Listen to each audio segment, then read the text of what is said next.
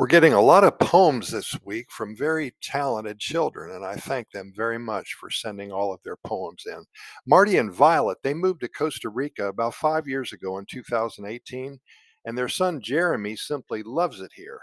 He is a poet, and he's been sending us his creations for about a year now, and you've probably heard a few of them on our Costa Rica Pura Vida Lifestyle podcast series.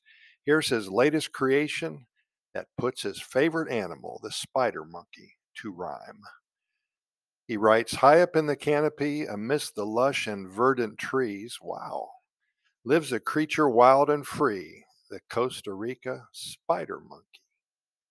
With limbs that stretch and sway, it swings and leaps from bough to bough, its agile form on full display, a creature of grace and power.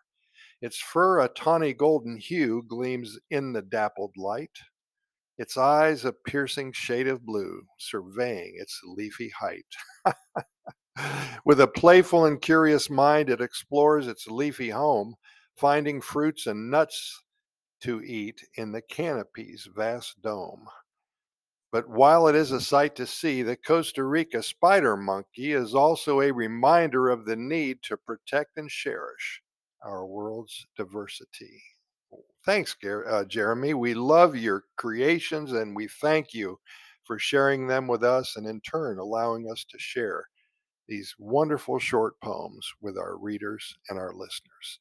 Pura Vida, thanks for listening. And keep in mind here at Costa Rica Pura Vida Lifestyle Podcast Series, we are found on many major podcast platforms, including iHeartRadio and Spotify and the Google and the Apple podcast venues, Podchaser, Podbean, and about 3 months ago, we were invited to join the Amazon Music and the Amazon Podcast platform. So keep us in mind. We have over 2,600 episodes.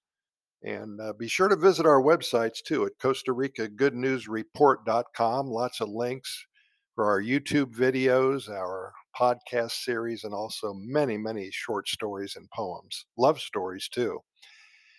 Keep in mind that we're here 365 days a year. We never take a day off because we don't want to get behind on the good news that comes out of Costa Rica.